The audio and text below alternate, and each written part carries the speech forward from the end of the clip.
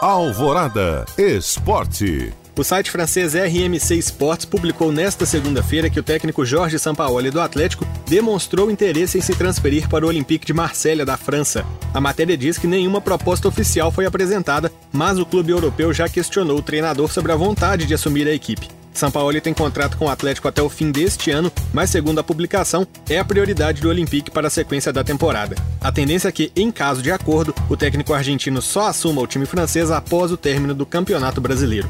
O Atlético volta a campo nesta quarta-feira, quando enfrenta o Fluminense no Maracanã pela 35ª rodada do Campeonato Brasileiro. O Galo é o atual terceiro colocado na competição com 60 pontos, 6 a menos que o líder internacional. O jogo começa às 9h30 da noite. E o Cruzeiro inaugurou um novo espaço administrativo que fica em um escritório de coworking no Boulevard Shopping, na região leste de Belo Horizonte. A Raposa desativou a sede do Barro Preto na área centro-sul da cidade, visando redução de custos. Quando anunciou a mudança, o clube informou que tinha estimativa de economizar R$2 milhões por ano.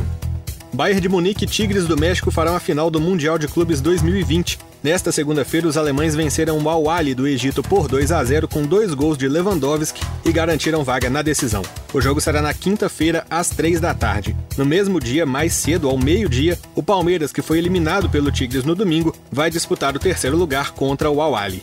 Para fechar, a Mercedes anunciou nesta segunda a renovação por 1 ano de contrato do heptacampeão mundial de Fórmula 1 Lewis Hamilton. Os detalhes do acordo não foram divulgados. Essa será a 15ª temporada de Hamilton na Fórmula 1.